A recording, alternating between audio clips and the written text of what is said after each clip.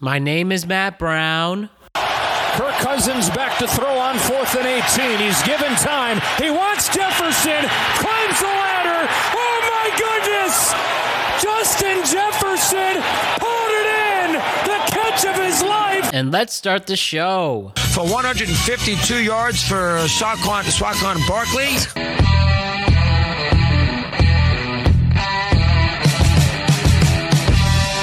What's happening, everybody? The world is a better place because you are here to join us. My name is Matt Brown, and I am the host of the Productive Conversations podcast.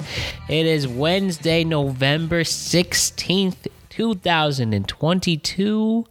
We have another stellar NFL show for each and every single one of you, and we have a lot of great content as per usual. And before we get into this great, absolutely fantastic NFL podcast, I just want to remind you to like and subscribe to the Productive Conversations podcast on all podcasting platforms and YouTube. And don't forget to check out exclusive content regarding this show on productiveconversationspodcast.com. And don't forget to check us out in the world of social media. We're on Instagram at Productive Conversations Podcast, Twitter at ProdConvoPod. We're on TikTok at Productive Conversations. Thank you to Dolo Ren for producing that content for us on our social media platforms. So we have an NFL week that was definitely all it was cracked up to be. We had a game of the year candidate, stellar divisional matchups, highlights that will be played on forever and ever, inexperienced coaches beating experienced coaches, and all that in between. And it's time to break it down. We have the complete NFL crew with you today, and this is going to be our team moving forward from here on out. And that team is Alex Young, Alex Ranelio, Desmond Price, and Brian McKeon. And we definitely had great chemistry going. We had stellar takes as per usual, lots of laughs, lots of profound thoughts, and ultimately, we give you a stellar NFL podcast. Don't forget to stay tuned after to hear Ramblin' Russ's picks in college football and the NFL's upcoming week. And as we get it closer to Thanksgiving, plenty to be thankful for. We have lots and lots of great podcast episodes coming your way. So lots to do, lots to cover, and let's begin our podcast. Let's have the panel discussion, talk all things in week 10 of the National Football League. So here we go. Alex, Desmond, and Brian. It's your guys' turn once again. Let's talk about week 10 in the NFL. Here we go. This is a very productive conversation. Week 10 of the NFL, best week so far. I mean, let's reflect. We had an inexperienced coach win an NFL game. We had two Hall of Fame quarterbacks who were considered has-beens getting important victories to keep their seasons alive. We saw an undefeated team finally get beat. And we had one game that was candidate for game of the year.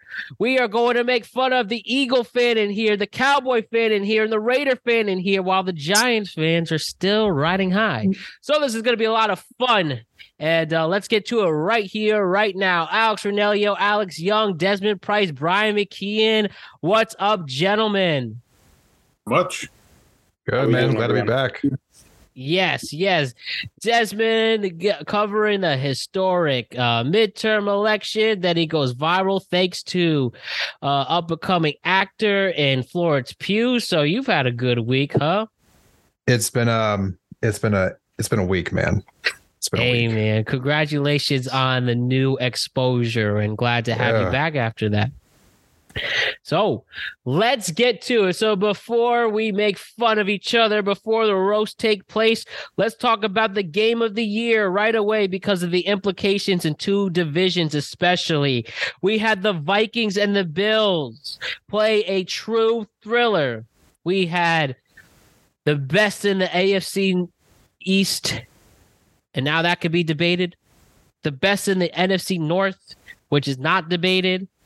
But in a big game that really set these divisions apart, We saw the Vikings win 33-30 in overtime from major Josh Allen turnovers, which set the tone, to Kirk Cousins showing that if you just have any room for Justin Jefferson, you can get him the ball. Plus having Dalvin Cook, Adam Thielen doesn't hurt either, and then TJ Hawkinson as well. And we had, like I said, the game of the year so far. And now the Vikings are 8-1. The Bills are 6-3, which is surprising for what we thought was going to happen. So, gentlemen, what sticks out more to you? That the Vikings are now 8-1 after week 10 in the NFL, or the Bills are 6-3 after week 10?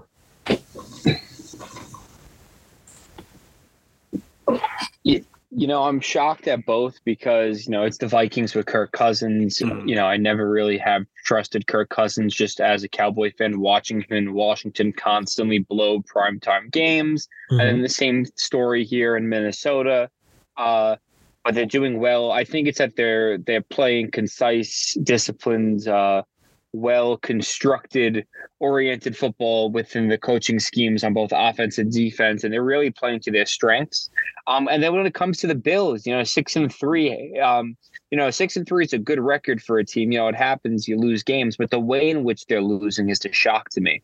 And that's the fact that Josh Allen is playing very risky, not really, he's just turning the ball over and he's thinking he's going to get another drive to make another play, to make another touchdown. And, it's the NFL. You're only limited so many drives, so many opportunities to score. You have to execute, and he's not executing, especially in the last 3 games. I would say that would be the biggest shock for me. That man really tries to force it in there. And, he has this legit receivers that can make the catch usually, but it didn't work this time. And now people can really point at his elbow problems moving forward, especially now. And then arguably in that turnover in the fourth quarter where he literally tried to punch the ball out of Patrick Peterson's hand, and it looks like and he couldn't move for a few minutes. Winds up getting back in the game, so how much of an impact did that truly make? But now you really have to consider Josh Allen being hurt really affecting the future of this team moving forward, especially now with the Dolphins behind them, the Jets, who would have thought that was going to be a statement.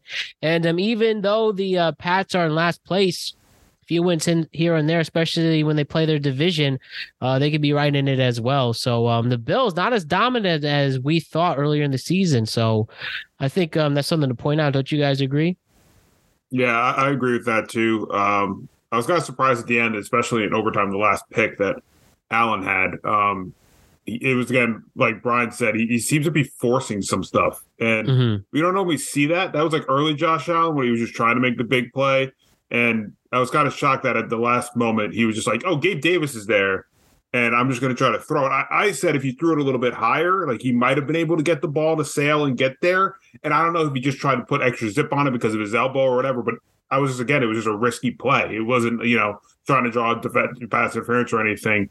So I was kind of surprised there. And like I said, they're 6-3. I don't think the sky is falling on Buffalo, but like Brian said too, just the way they're kind of losing, it's just, not like them. Usually the defense keeps them in games. They don't, turn over the ball as much. And then you have like a cost of, when we were all in the group chat talking, I was just like, why didn't they take the safety there?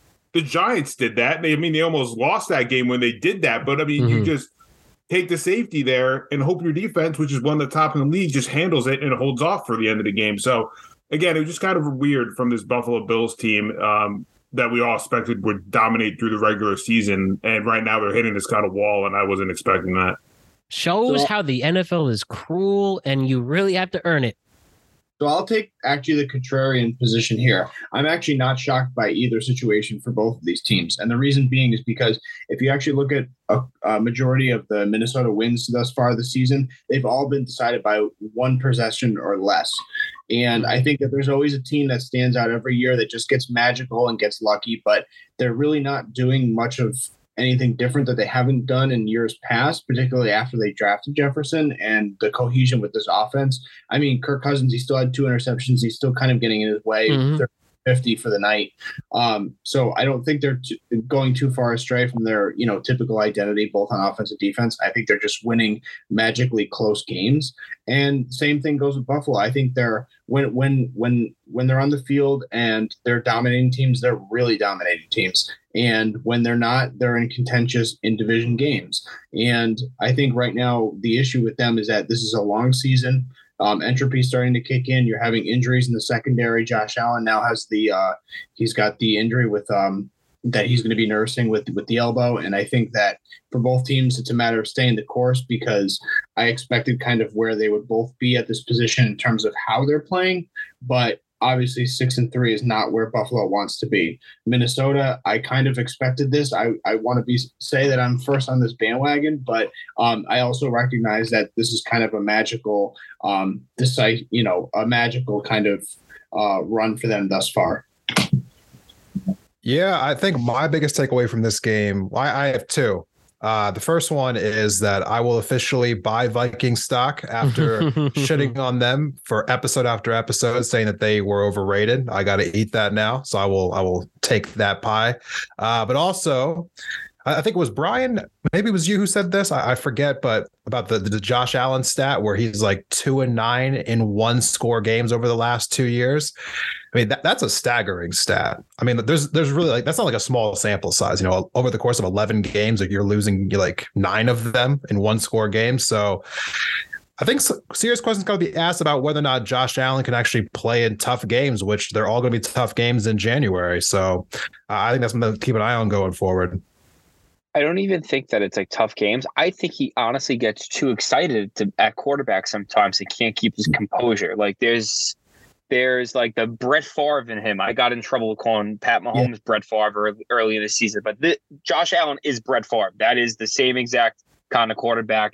A 2.7 to 1 TD to interception, could throw the ball 70 yards, but could throw a missile right to a linebacker's chest.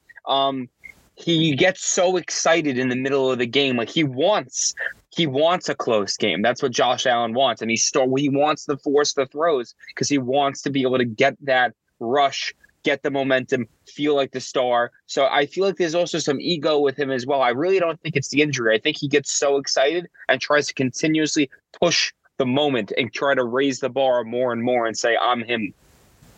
Mm-hmm.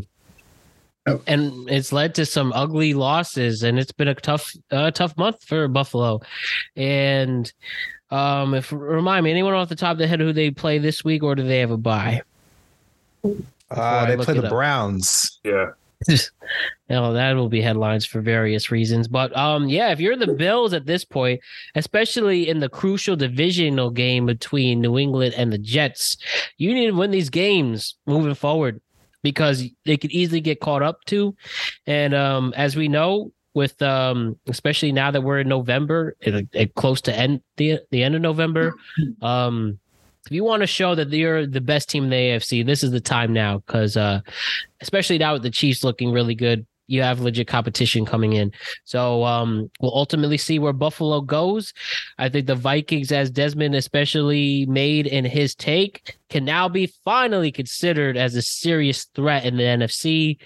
And as we go through the other games this week, we'll show why that's apparent. So, well, like I said, to be fair, everyone's going to get roasted right here, right now, with these next 3 games, except 2 Giants fans here. And it could be fair. Please give the heat if it happens next week or the following. So, but that's why we have fun with this. So where do I start? Let's start the Raiders fan right here. Simple as this. Your Las Vegas Raiders lost to a coach who had 0 professional experience, as much experience as everyone in this chat, which led to an emotional Derek Carr in the press conference and what clearly seems to be a lost season for the Vegas Raiders. The Colts win 25-20. Oh, man. Matt Ryan returns and somehow gets this win. Some other takeaways. Jonathan Taylor comes back after, he was almost forgotten. 447 yards on the rush. Paris Campbell out of nowhere has a big game. Vegas played fine. Devontae Adams finally played like Devontae Adams and Josh Jacobs, but ultimately the Raiders defense was too much for the Colts. And Alex, I get it. It's an easy target right now. And I don't know how much more you could add to the conversation, but there has to be something to add when they hire a coach off of ESPN's analysis team and leads them to victory. And heck, it could happen again to the Eagles next week, this upcoming week, and then we might have something here. But let's throw it to the floor once again to Alex's reaction to seeing his team embarrass themselves once again before anyone else has something to add. Alex, I don't know how the hell you were still a Vegas fan after this year. I mean, you said you were done watching them, but this was bad. This game should not have been as close as it was. It should not have been as competitive as it was. And ultimately, Indy takes it. What do you got to say? Well, ultimately, I took it as in the ass, because this team is just such a disaster and an embarrassment. The only reason I stopped watching them, 3-4 weeks ago, is because I'm not a masochist. I don't like hurting and being in pain. It's hard to fall any further when you're already on the floor. So I say full tank mode, and I'm surprised that Josh McDaniels hasn't warmed up the bus and cleaned out his locker yet. That's all I got to say. Yeah, who else has to add? Like, on the outside looking in, when you see this Vegas team that arguably is the worst team in the NFL, you got some couple wins. I know record-wise it's not the case, but how could a team with so much momentum in this division that they say this is going to be the best division in football in the AFC West, and ultimately it's the NFC and AFC East that are taking that reign as the best division in the league? I mean, what's going on with a team that has legitimate talent? Is it Josh McDaniels? Is it maybe Derek Carr isn't the one? Like, what's going on? This is all coaching. If you look at, you break down the tape and you watch these second half debacles, it's just not being ready to play, coming into the, coming out of the gate slow and having, these just bad, like, situational football decisions. It all boils down to coaching. And I think that it's a real disservice to, fans who have sat through so much horse shit since 2002, back in the day when they lost to Tampa in the Super Bowl. Like, it's hard to rationalize and sell this, this bill of goods to this organization, and their fans, because, they put all their eggs in their basket for McDaniels, and he just hasn't come home to roost. It's really embarrassing. I'll also say this: like, if anyone watched Derek Carr in the post game interview, like, this man was emotional and upset, and he made a comment which I really opened my eyes. There's people in that locker room that do not want to play, that don't want to be there, aren't vibing with the culture, aren't even trying to get into the culture. And we could say it's coaching this, it's coaching that. At the end of the day, your men NFL players, you could, with a bad scheme, still score and be productive. That's what you could do. But you have to buy into the system, even though if it's bad for a season, you just stick to it. You put your head down and you drive and you get through it, and you pull out some wins. Like, I don't even know if I could say blow this team up, because there's nothing at this point to even there's no trade assets. Like Derek Carr, you're not getting a top pick, even though he is a good player and he's serviceable. I just think he needs to be in the right scheme. Outside of Devontae Adams, all your star receivers and tight ends are hurt. That's no trade value. And your defense, we're going to get rid of Max Crosby. You'll have no defense then. Right. So there's no opportunity for this team to really get better besides drafting. So this is going to take a very long time for the Raiders to do it with personnel. The only way is coaching right now to try to get an upgrade. Well, and that's the only reason I've pointed to tanking and making the prognostication that this is a coaching issue, because, like you said, I feel like it's downstream of the players not wanting to be there is that they don't believe in their coach. So when you lay down on your coach, I feel like it's chicken or the egg, but that's how I see it in this circumstance. And you're right, Brian. I don't see the situation getting any better until the season's at least over, because your best blue chip assets are not even healthy. And I think there actually is a tremendous amount of talent on this team. They're just not being led in the right direction. Yeah, I don't know. I don't think it's as disastrous as the results are implying. I mean, 6 of your 7 losses were by 1 score. So, I mean, the Raiders are in all of these games. And when I look at the outcomes of these games, you only have 1 game where you actually held a team underneath 20 points. And I heard talk today about like the defensive coordinator might be on the chopping block because they can't get rid of the coach because they already are still paying off John Gruden from that contract, like $100 million contract they're still paying out. So they might not have the money to bring in a new coach right now. So I think they're kind of stuck with McDaniels. I don't know. I mean, you're going to have, if the draft would happen right now, the Raiders have the number 2 pick. I mean, if you bring in a quality kind of like pass rusher or maybe a quality like DB, that might be enough. I don't think that this team is really unsalvageable. It seems like you might be a piece or 2 away. If you're playing this many games that close, maybe the results just make it look worse than it actually is. So they're basically the antithesis of Minnesota. Yeah. Maybe. What if you lost every 1 score game? Yeah.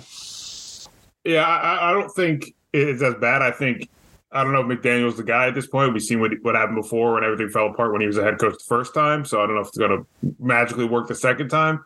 But I think I was right. You have to let the season rock and go from there. And maybe, McDaniel finally finds something to get, these guys going and you draft well. And I mean, the Raiders have not had a good draft record at all these last 10 years, as we mentioned last week. So, maybe they can finally buy in. It's a tough season when you're losing. There's tempers and all that stuff. Matt, as me and you being Giants fans, we know what happens when you go on long losing streaks. Everyone starts tuning out the coaches, and you have to hit the reset button. Raiders kind of stuck because they have to pay Gruden and all that stuff too. So maybe that's the same thing. Maybe at the end of the year, you're just like, you know what, this was a disaster, but it's time to start anew. Get everyone in the locker room. Just be like, you know what, let's forget about this. Let's start brand new. Let's see what we can do. Like, there's so much talent offensively. We thought this team was going to be great offensively, and defensively, there's some pieces, but not all the way together. But it's just a mess right now, and I think you have to wait and see if the season. You can't do anything right now and be rash about it. You got to see it, and maybe something happens. Interesting stat that I heard this morning, though, which is really, really funny, Alex, and it was going to put salt in the wounds. Oh boy! Right now, okay, just for everyone else, I heard this morning on ESPN on the radio. Is that the league owns a 107 passer rating versus the Raiders this season. For context, Patrick Mahomes is the NFL's all-time leader at 105.8. So everyone that plays the Raider right now, every quarterback that has played the Raiders right now is essentially like the best quarterback in the league on the field, which is the greatest of all time on the field playing the Raiders. Wow. You know what? I think that speaks to the defense, though, right? Yeah. I mean you know what? I'm going to say it right now. The Raiders win this week. That's my hot take. Clip that. Put it on YouTube Shorts. The Raiders win this week. Oh, God. Oh, okay. No, but it is the truth that they really botched this defense. The Yannick Ngakoue trade is now looking at it a mess. They've gotten rid of linebackers. They relied on Perryman, a journeyman, to have another great 100 tackle season. Like, if you get a journeyman and he has a crazy Pro Bowl season, you sell him because he usually is not duplicating that. That's just like common sense in the NFL, flash in the pan, like Blake Martinez you guys had on the Giants. Yep. It just happens. So like they really botched the analytics this year on the defense. They haven't had a lockdown corner in, probably since Charles Woodson, to be honest. And I think that Rocky Ya-Sin, like coming over from Indianapolis, he's underproduced, and Nate Hobbs has been hurt. He was kind of their top quality corner the past the first 3-4 weeks. I think that this has kind of just been a constant turnstile of guys. So maybe they can convert that blue chip number 2 pick for 2 quality corners out of the division. Who knows? Well, all we know is that the Raiders have one of the most embarrassing seasons in their entire history. And we'll see if they turn it around. And talking about turning things around, the Washington Commanders, they're the one who knocks down Philadelphia for their first loss on Monday night. So, Desmond, I'm sorry you are next in this one, but I still respect your fandom.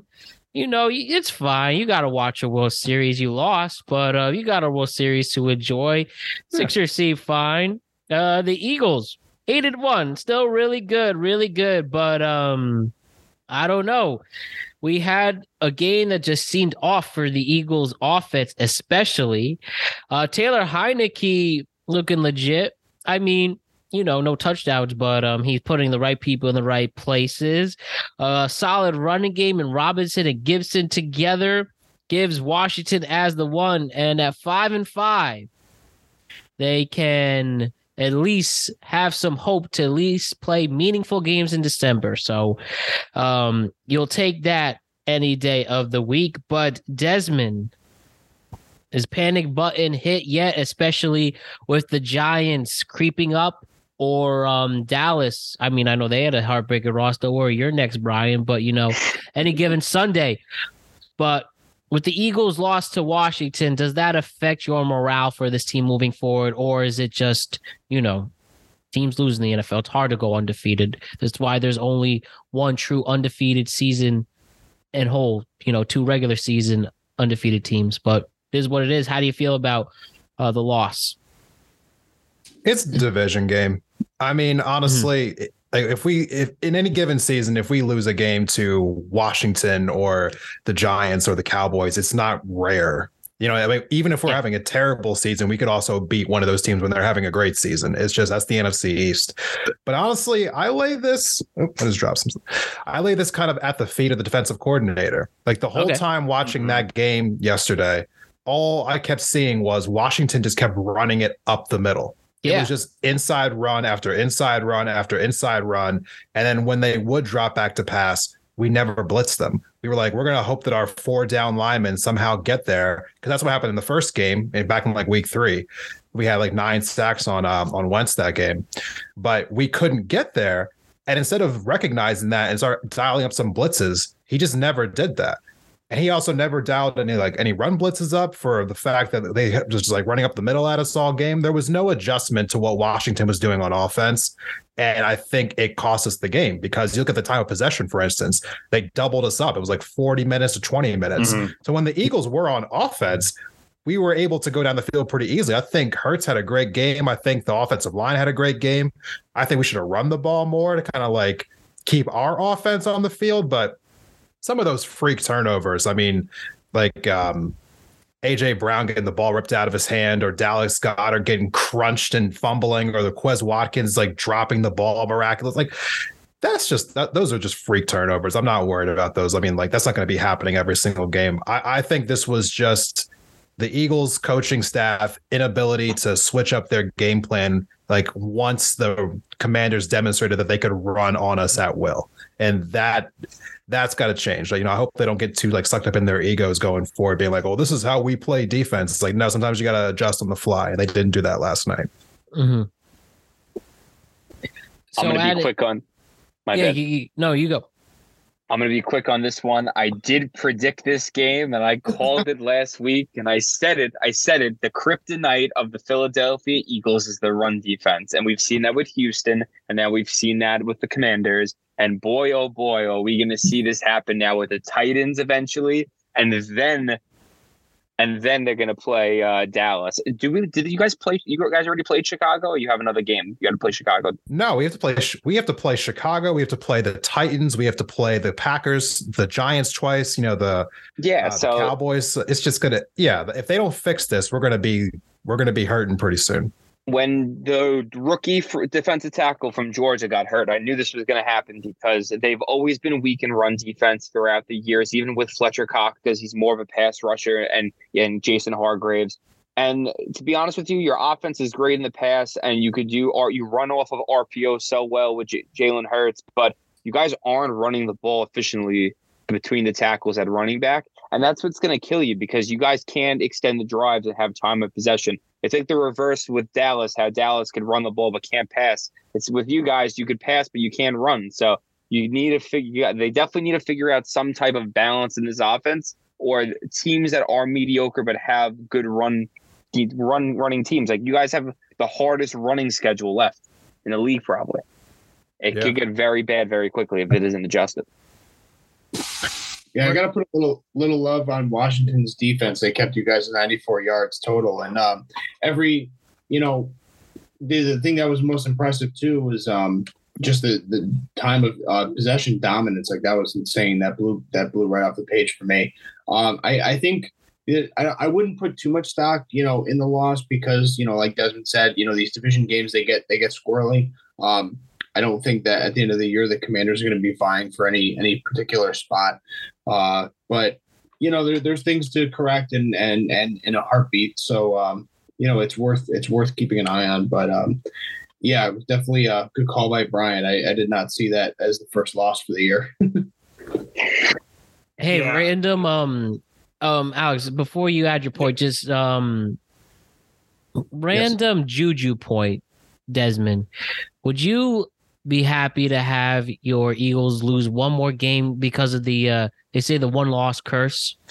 With the exception of the 85 Chicago Bears, there have been plenty of teams, well, sorry, not plenty, but few teams that have gone, well, I guess in this instance to be 16-1, and have had terrible losses. Peyton Manning and the Colts have gone 15-1 to lose to Brady in the playoffs. Mm-hmm. We've had Cam Newton and that Panthers team with Ron Rivera go 15-1 and lose to the Broncos. Does that matter to you at all for Juju's sake, or do you not care? Looking at the rest of the schedule, if just like looking through the games, I'm thinking that the Eagles probably get to like either 13 or 14 wins. I see a few losses on the schedule just in general. I don't think they run the table from here on out. So I think it'll end up not really mattering, to be honest with you. I think we're probably going to split with the Giants, and I think we're either going to lose to the Cowboys or maybe the Titans, actually. Awesome. Alex, your point before we move on? Yeah, no, I think before when we made the rapid fire, I said I think the Commanders could cover the spread because I thought the spread was a little crazy for this game. Yeah, 10.5. I thought the Eagles were going to win this, but I thought the Commanders had a chance. I was just impressed, like I said, with Heineke's poise, but also I was surprised with the Eagles. Like Desmond was saying, like there wasn't any pressure, and then there was times where and Terry McLaurin, like for my fantasy, I was like, this is the game I needed from you, buddy. But like there was slants he was going, and like Heineke would just like.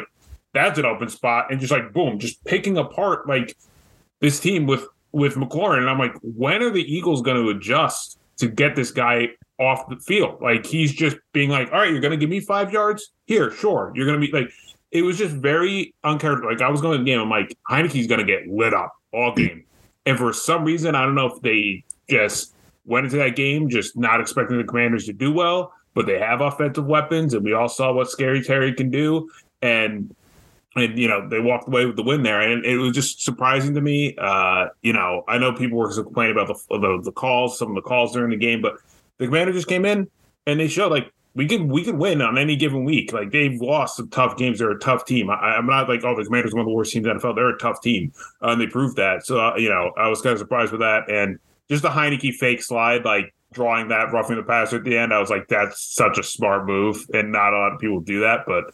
That was just something I was like, yeah, I'm surprised that a lot of people try to do that fake kind of slide draw the rougher the passer, but I think he did it.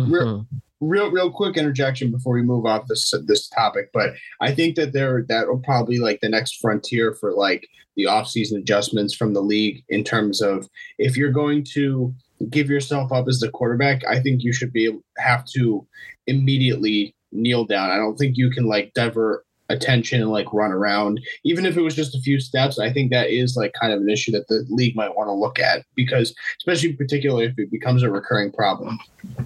Mm-hmm. All right, next up, Brian McKeon.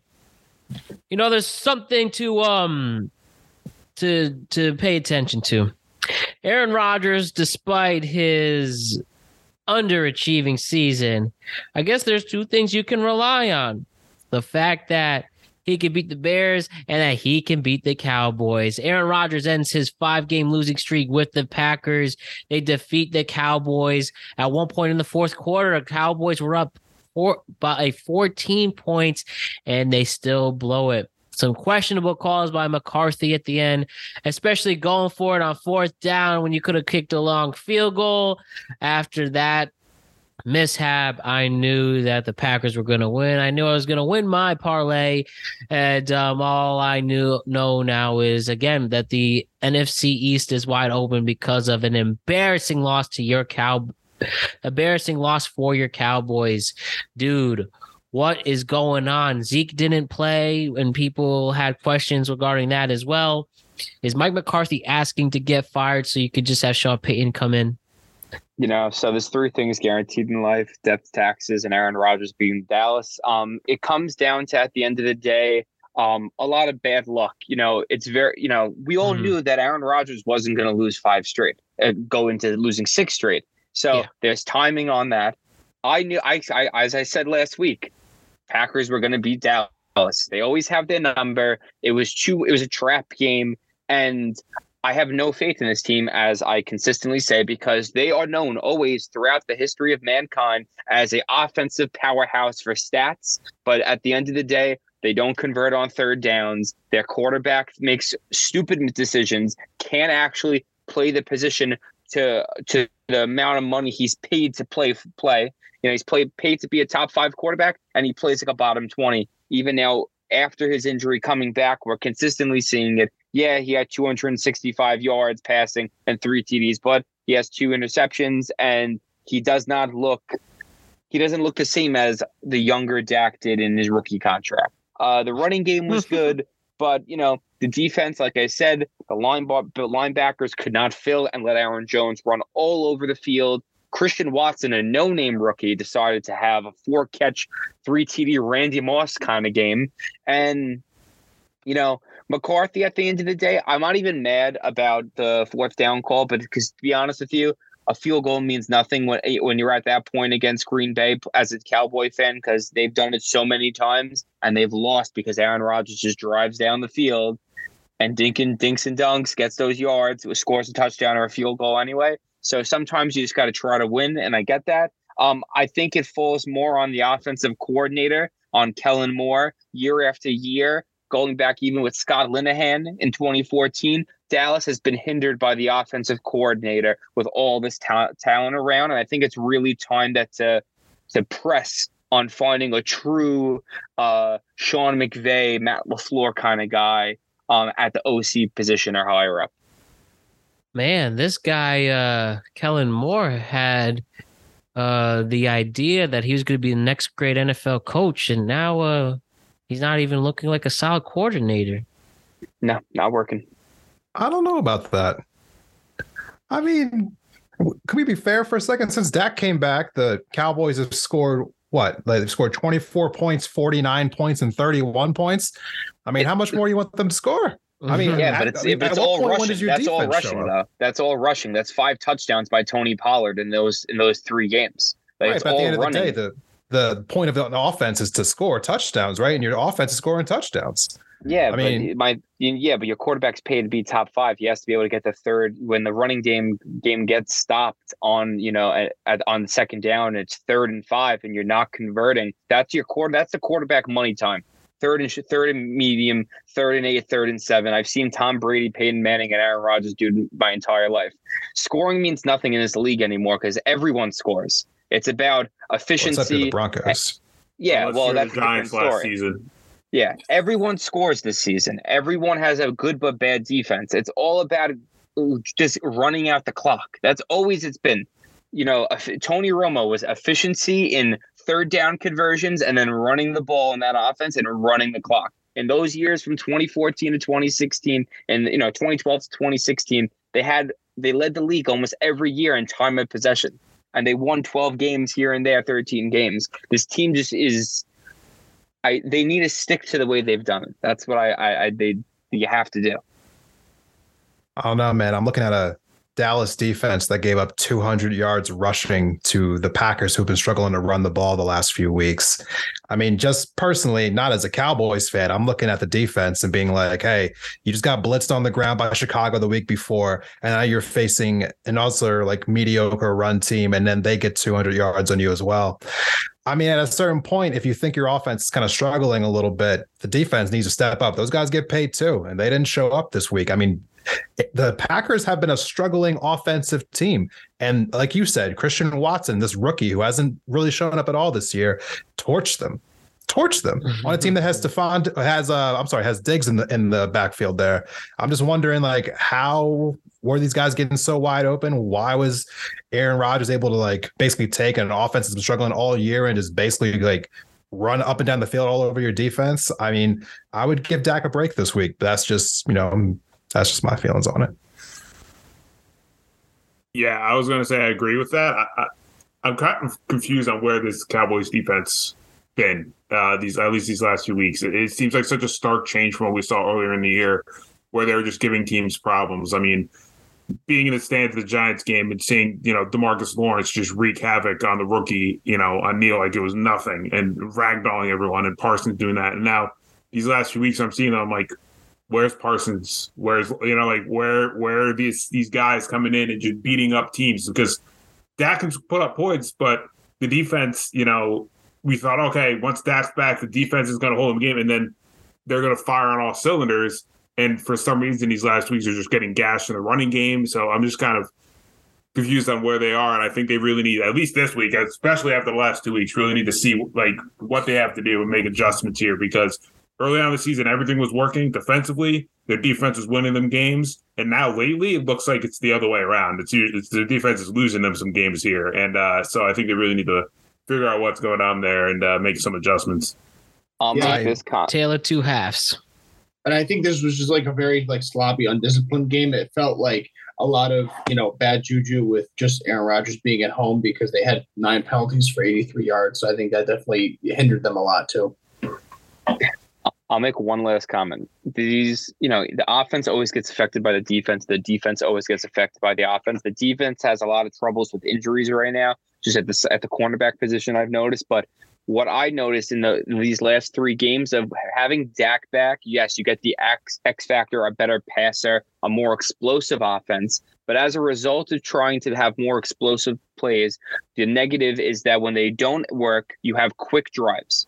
And as a result of constantly having quick drives, your defense gets tired. If you look back in the first 5 games, it was more of a simplified offense that was more balanced, and they ran the clock more. Cooper Rush did short yardage throws, intermediate routes that extended drives just because of his limitations. Now you have a quarterback that could just throw 50 yards down the field and hit CeeDee Lamb. The plays are going quicker. They're not having these drive extensions, and the defense is on the field more. So there's a give and take to every kind of situation. Well, I want to say it's my final point here. It will be very interesting to watch the Cowboys go to Minnesota this week. That's my game of the week. Mm-hmm. Yeah, same. It's very hard. Hell yeah. Now let's talk about some winners. The New York Giants come back after their bye and they defeat the Houston Texans. Now I get it. I get it. That game was actually pretty ugly in all seriousness, especially in the first half. But, they ran on a team that cannot stop the run, and Saquon had a very big game. Even if this game was about gaining your morale, you play Detroit, which I feel that they can win. It may not even be that easy, especially with the momentum coming in after their win against Chicago. But then the schedule gets legitimately tough. So get as much wins as you can, and this was important to pull that off. Even with Daniel Jones, even though it was 2 touchdowns, it's a superb game. Besides that, Saquon Barkley clearly carried the team on his back. I'll throw it to Alex on that. Say there was no Saquon, say he got hurt, or he had to rely on Matt Breida. This wouldn't have been a good game. And arguably, especially in the first half, if they were playing a much better team, this Giants team would be down. Do you have any worry, even though with this win, about this Giants team at all, especially when the season turns up, especially where you have 2 games against the Eagles, you got another game against Dallas, you're playing Minnesota again. I think the Giants do have listen, put it to you this way. If they get to the division, if they get to the postseason, they're really going to have to earn it. But I don't think it's impossible to, but it won't be easy. How do you see it? I mean, that game was sloppy at times. Do I love that we handed the ball off to Saquon Barkley 35 times and hope for the best? No. Mm-hmm. He came up clutch. He's been unbelievable this year, but 35 rushes in a game is a little jarring for someone with his injury history. And I don't want him to get fatigued down the stretch here, right? Especially with the schedule. But they're doing everything that we've loved seeing them from the early half of this year, right? Is that they're just not turning the ball over. They're making the key plays when they need to. Daniel's not, fumbling the ball or forcing anything like he did in years past. He's making the plays that are necessary. Same with Saquon. I mean, we got advantages from this Texas defense that just missed some tackles. Like Slayton's touchdown run was just that he should have been stopped right there. He slipped off that, took that to the house. There's some moments there with some lapses, but they're just winning the games they need to win, and they're doing it in their way, which is a positive thing. And I think going forward, the only thing that I'm nervous about, because we saw that with Seattle, because they figured out if you stop Saquon, you could kind of slow this offense down.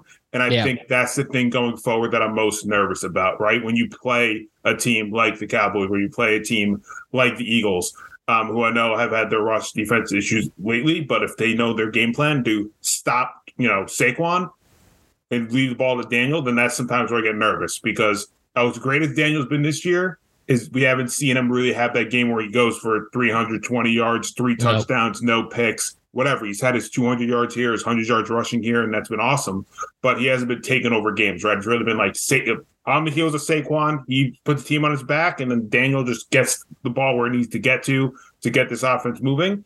So, I'm going to take the win, obviously. And, I think this team can win these games, the next few games in the schedule here, and clinch a playoff spot.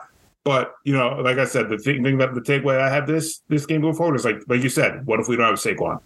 What's going to happen there? And God forbid something happens to him, or if the defense draws in on him and they slow him down, where does this Giants team go? Because let me tell you, Slayton's been great. Wan'Dale's had his moments. Golladay needs to sit on the bench for the rest of his life, because he's been that game Sunday. I love that they cut to a fan, like a kid. He was maybe like 12 or 13, and he just screamed, "Do something!" And the booth was like, "That kid is exactly right." Because he had a catch on like 3rd and 6 that it hit him right in the hands, and he dropped it again. And it's like, you're paying him $18 million, man. We will look. You get a standing ovation if you make a catch in that stadium.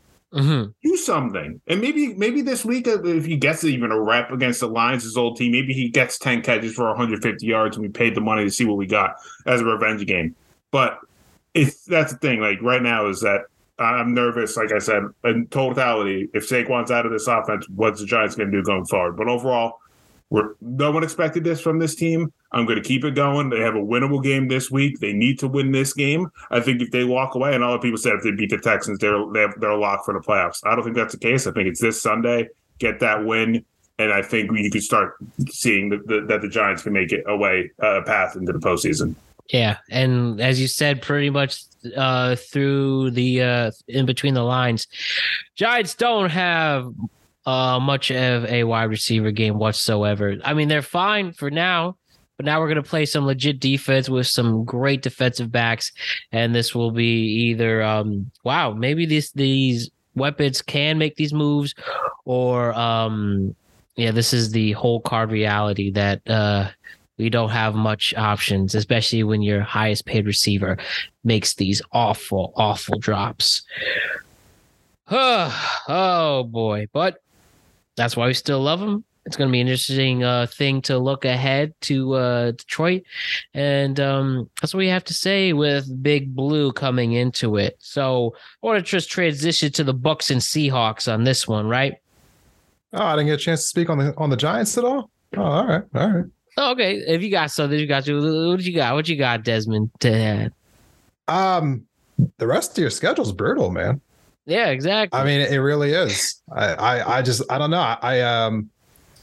I said this earlier in the season, but I think it still reigns true. I think the Giants are like it's still a year or two away from being like a legit like championship level team. They're the Tennessee Titans of the NFC.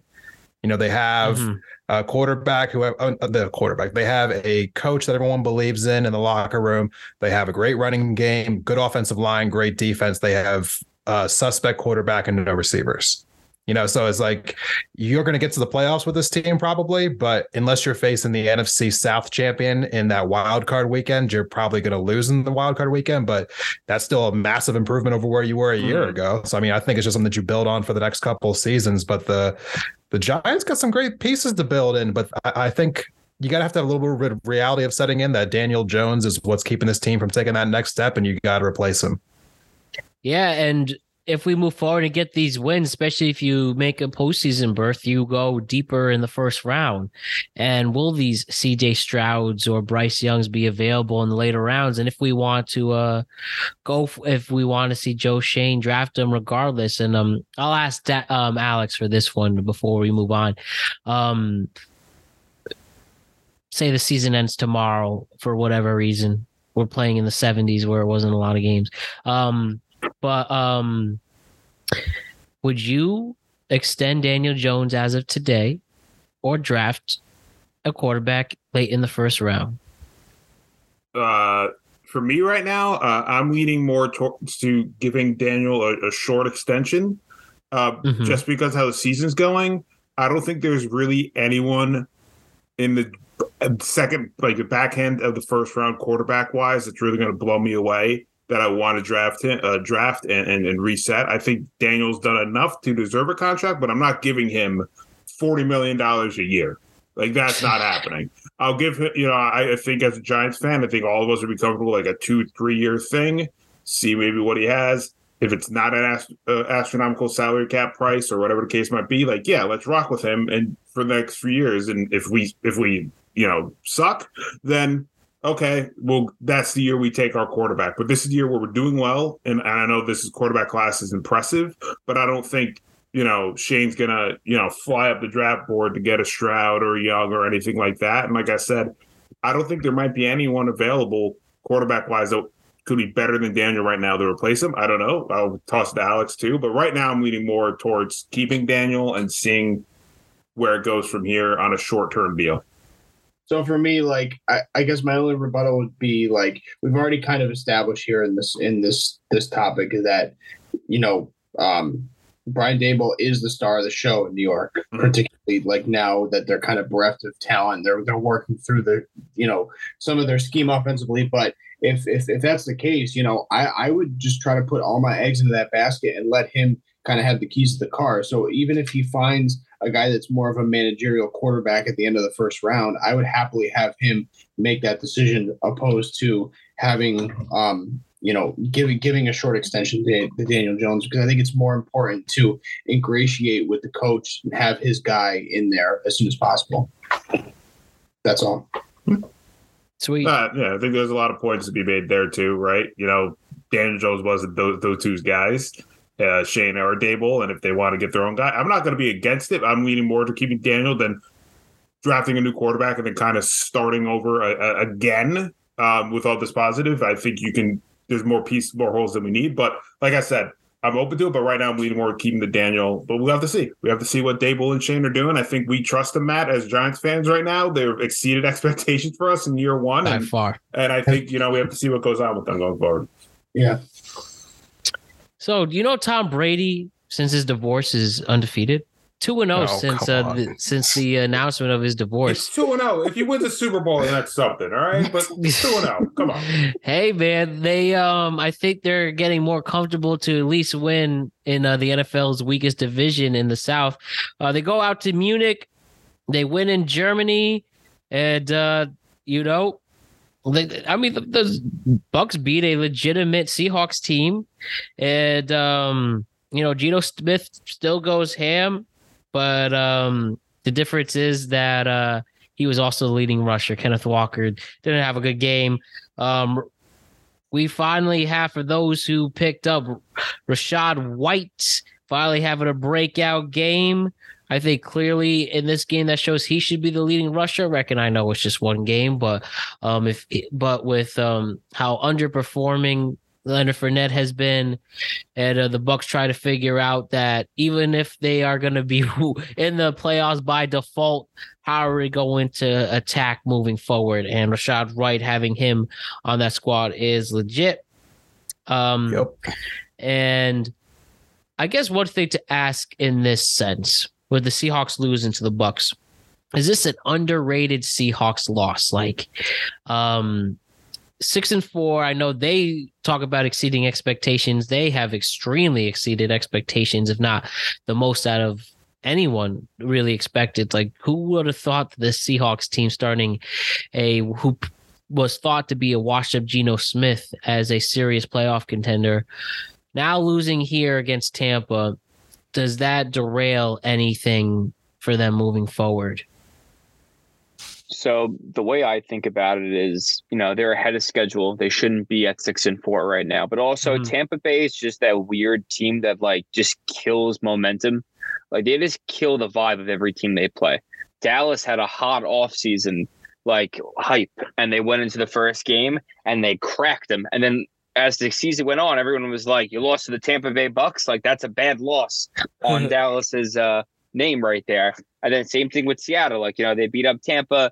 They should have beat up Tampa, but I think it just comes down to the end of the day that Tom Brady will always be Tom Brady and be efficient. And when given the right situation and the right formula, which we saw this weekend, heavy run and play action, he succeeds. And, it's very hard to go against a man that doesn't really make that many mistakes. They're lucky to be in this game close, but down 5 only because of the Leonard Fournette interception. It would probably be another 7. It would have been 28-16.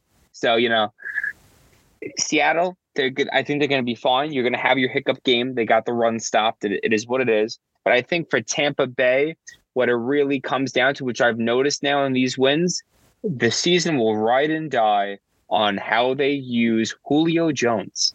Oh, okay. I wasn't expecting that. Yeah, I wasn't expecting that name either. The health and the explosiveness and the clutch factor of Julio Jones. The man is now slowly finding his position in this offense, and he is becoming the Gronk kind of guy, that Brady safety blanket I've noticed, where his back's against the wall and where's a 17-yard throw over the middle? Julio Jones out of nowhere. Wasn't expecting this as the fourth receiver, fourth receiver. And I think that is, I want to continue. I think he's going to start breaking out more and more and seeing old Julio as he's getting healthier and healthier from that previous injury. And, he's in single coverage for the first time in his entire career. If he has, I have a feeling. I don't know why. It's my gut right now. Nah, I mean, I think it's a good choice. I mean, I also like Cade Otton too. I just seen him recently with Brady. Yeah. I think he's finding him as a guy too. But yeah, I think Julio might have been exerting himself early on, just because he was trying to show that he was the old Julio. But I think if he figures out, like you said, Brian, his role on this team, and he knows, okay, Brady's going to look to me on some of these things. I just got to be, clutch me. I could see him helping this team turn around. I mean, this was an interesting game. I wasn't expecting the Bucs to do that well. But again, that was like an electric place. That stadium was awesome. They did karaoke. I can't remember what quarter it was, but they all started singing Country Roads. And I was like, this is awesome. Why is there not more games in Munich? I think there's going to be more games in Germany going forward. I mean, that place was awesome. Yeah. It was really cool to see that there. And I think the Bucs just rode high on that. And like Brian said, they're momentum breakers, right? And things were working out for them, and they sealed up Walker, and Seattle had a tough time just trying to make chunk plays because Walker was that guy for them. You get those runs for them, and then they would work everything off that, and the Bucs sold that, and they got stuck. So, I think it's an interesting game for both teams, and we'll see what the Bucs do. I mean, that division is so weak. I have them penciled in now. I think they won the division with that win on Sunday already for the Bucs. Yeah, I think when it comes to these NFL Europe games, which we found out that they're going to be going back to Germany for I guess they said either the next 2 or 4 years. I forget. It was one of the two. And they're also looking at doing games now in Spain and France as well. So I think this is going to be a continuation, as Goodell said earlier this year, that looking to have 4 teams possibly over in Europe as NFL teams for an NFL Europe division, basically. But getting beyond that a little bit, I'm going to be the guy who's, the Montana guy here. I'll talk about the team out west here in Seattle.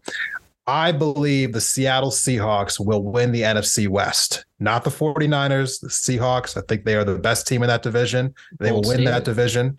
And I got to give them a little bit of slack here. I said earlier this year about how the West Coast teams that come east, almost always lose. You had Seattle going to Munich. That's a 9-hour body clock difference. Yeah. I actually thought for that one reason that they would lose this game, even though I think that they were the better team overall.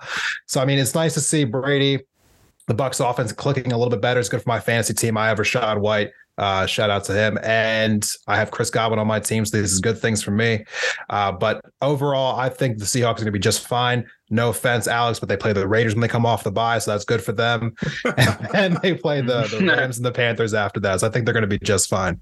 So Desmond literally just took every single point I was just going to throw at you guys, because I thought that underrated factor in this was the travel, because it's basically like traveling, 3-4 entire countries, like 9 hours of travel right there.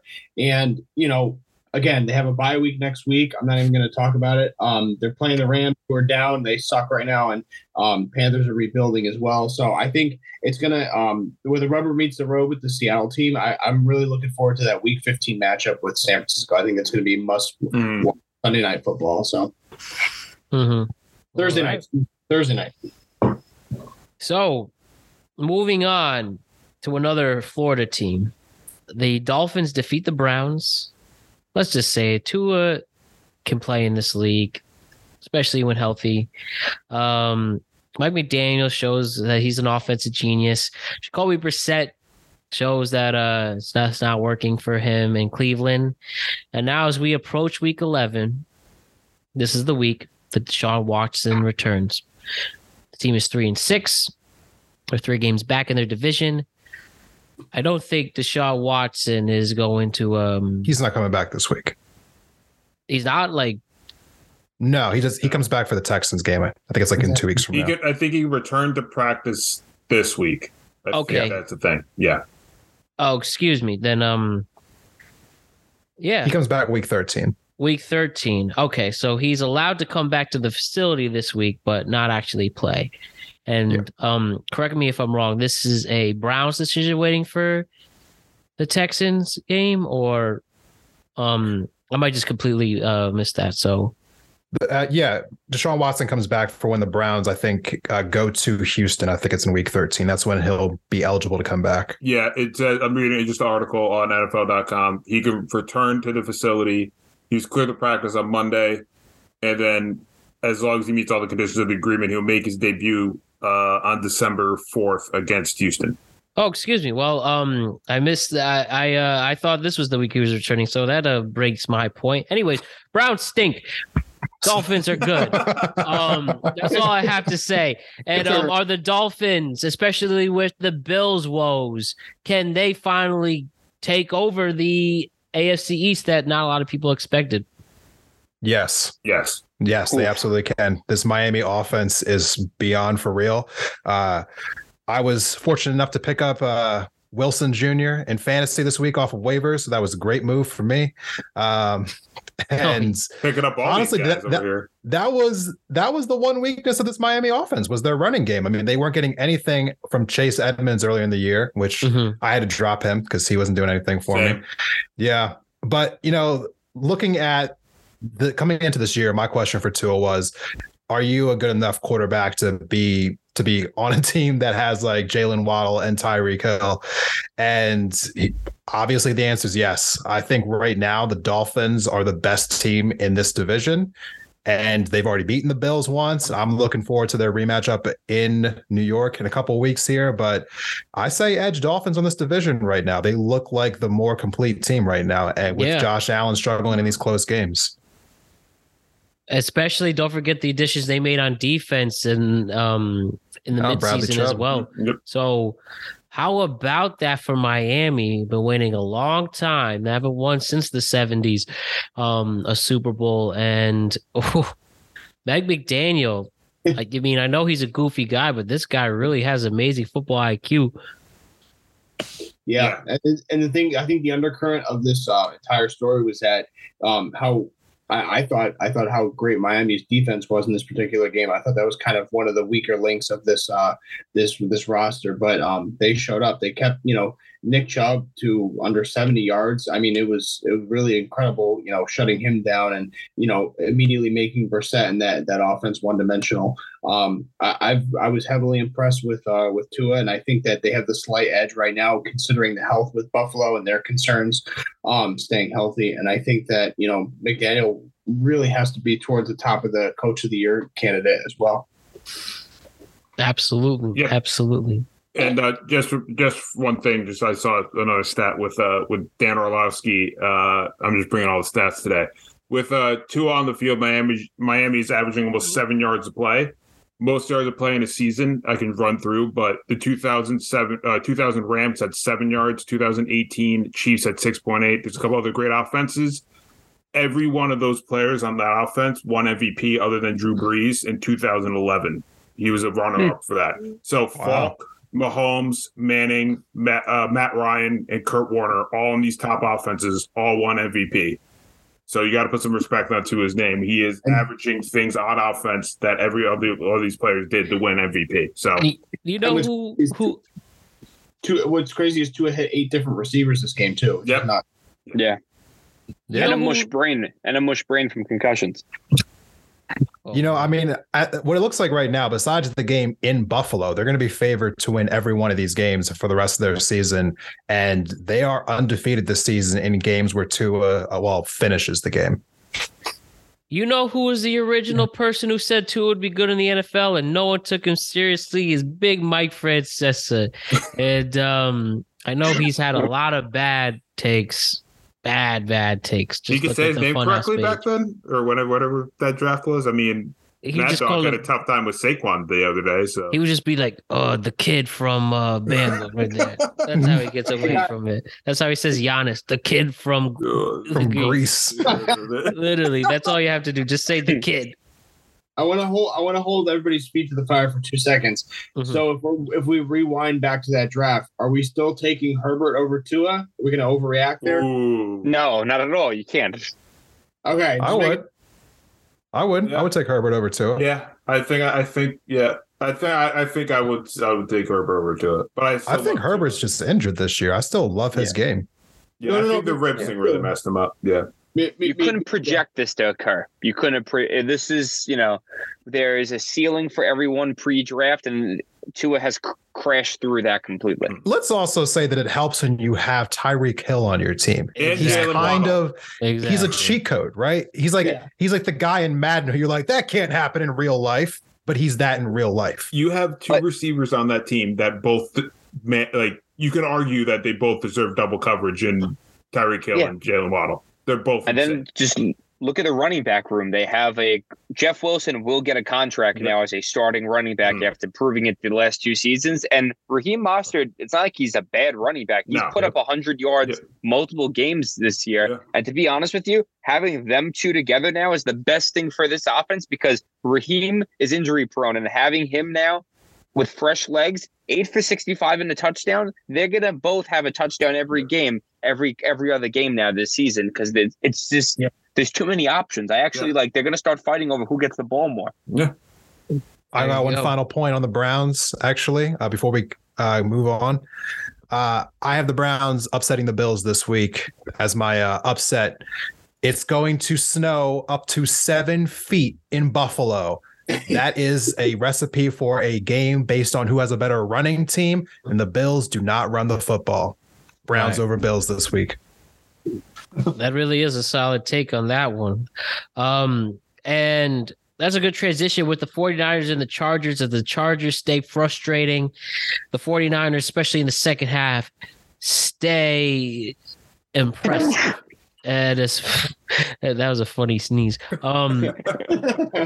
Jimmy G, even though he doesn't get a touchdown in this game, still plays that perfect, just put people in the right position and just kick it in, and then it doesn't hurt to have McCaffrey on your team, especially when healthy. But with the 49ers getting another win, and Desmond, you took the bold take in that Seattle would be the one to overtake them to win the division.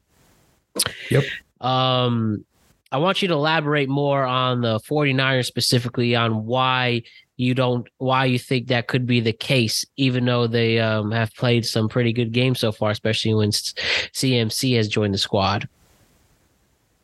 At the end of the day, your record's still your record. I mean, they have a prolific amount of talent on this team, but I feel like they consistently just find ways to lose games that they shouldn't lose.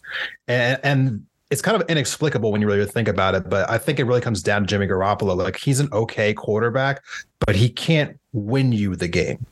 Yeah. Like, and when you have that limitation as your quarterback, and I think this is also true for teams like Tennessee and teams like the Giants, for instance, like when you have a quarterback who can't overcome teams who are scheming against you to stop you, then I think you're always just going to be limited to just hoping that your run game can be established.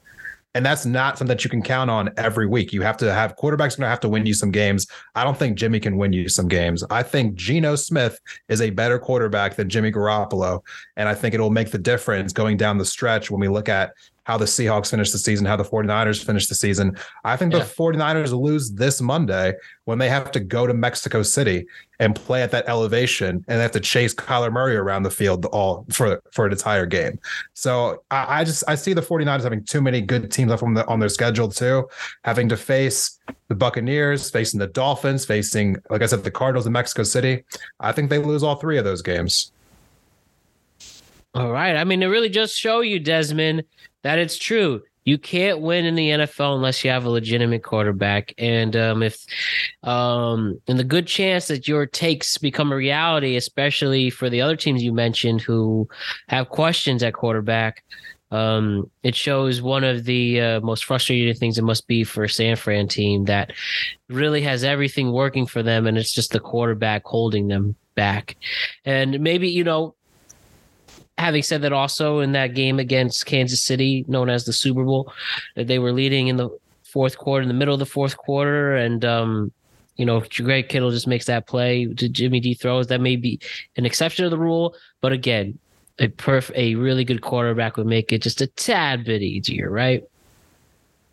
So I'm not as down on San Francisco, in the final assessment as Desmond per se. I still think that they ultimately pull ahead and win this division by the end of the year. And the reason being is because this is the most complementary three-pronged roster in this division. I think that the defense doesn't get enough love, particularly when, they forced 3 sacks on the Chargers. They kept them to 51 rushing yards. I know that Eckler's kind of been on and off and been cold this year waiting for his contract, but I thought that they played a stellar style of defense. And I think that Jimmy is just doing what is allowed and required of him, because we talk about the 0 touchdowns, but we didn't talk about the 0 picks. So I think that as long as he's staying out of his own way, he can afford to be a game manager as long as they kind of stay the course and continue to dial things up on this offense. I think it's really going to boil down to what Shanahan has in his pocket, because he's kind of the golden boy right now. I agree completely. I just want to make one comment on the Chargers. Do you think it's time to blow them up? I don't know, but I'm the really not definitely seeing. I think the coach might need to go. Keenan Allen's old, and I just don't trust him with this injury now. It's looking like he's going to be done for the season at this point because of how every week he's just continually to hurt it.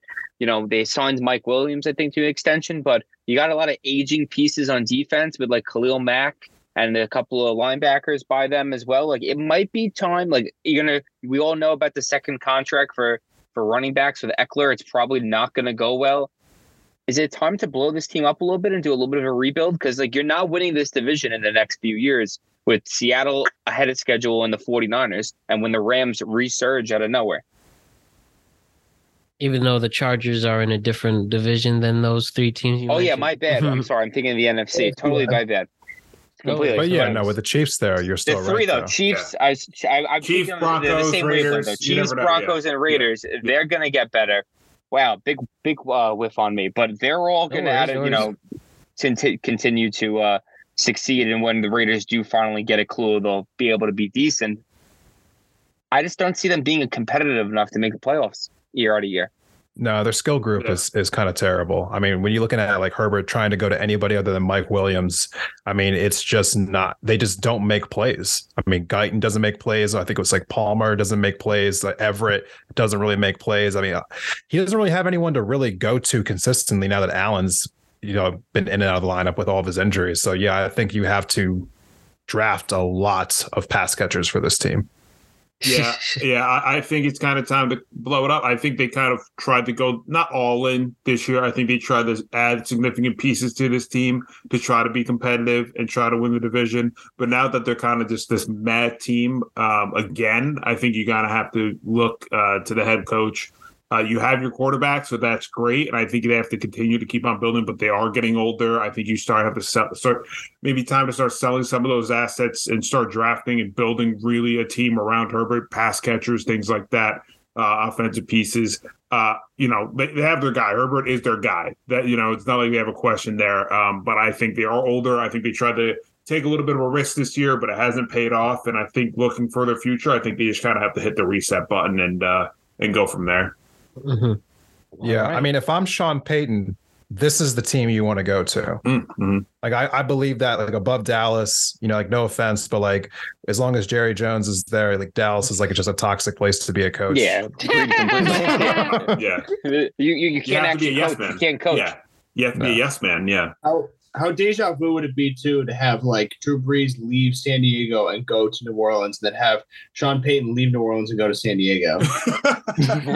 It'd be for a circle. There you go. Right? Yeah. All right, I'm going to name you 2 games that are just hilarious to make fun of and don't need a lot of time. The Steelers and the Saints. Yep, Saints really suck. Steelers win, but... Man, I don't even think those fans check them out. Really, anyone have anything to say? Andy Dalton. I have one thing to say. You suck. You were saying? I am so happy the Saints keep losing. We have their first round pick, which is now the number 4 pick. So hey, God damn you, Saints! Tank. I'll see you up. Fair enough. The Titans and the Broncos. Tannehill comes back, gets 2 touchdowns, but the Broncos are such a failed experiment. Judy's hurt, no running game whatsoever. The Broncos, ha. That's right. Yeah. I said that the Broncos wouldn't win more than 5 games this year, and that is still the case. So I'm holding that pick throughout the entire year. Another quick game to go through. We have the Lions and the Bears. Pissed me the fuck off because I lost my parlay, the only leg from that. The Bears again. Justin Fields has another stellar game on the ground and and in the air, but it leads to a loss. So good for Dan Campbell and those Lions, but the Bears.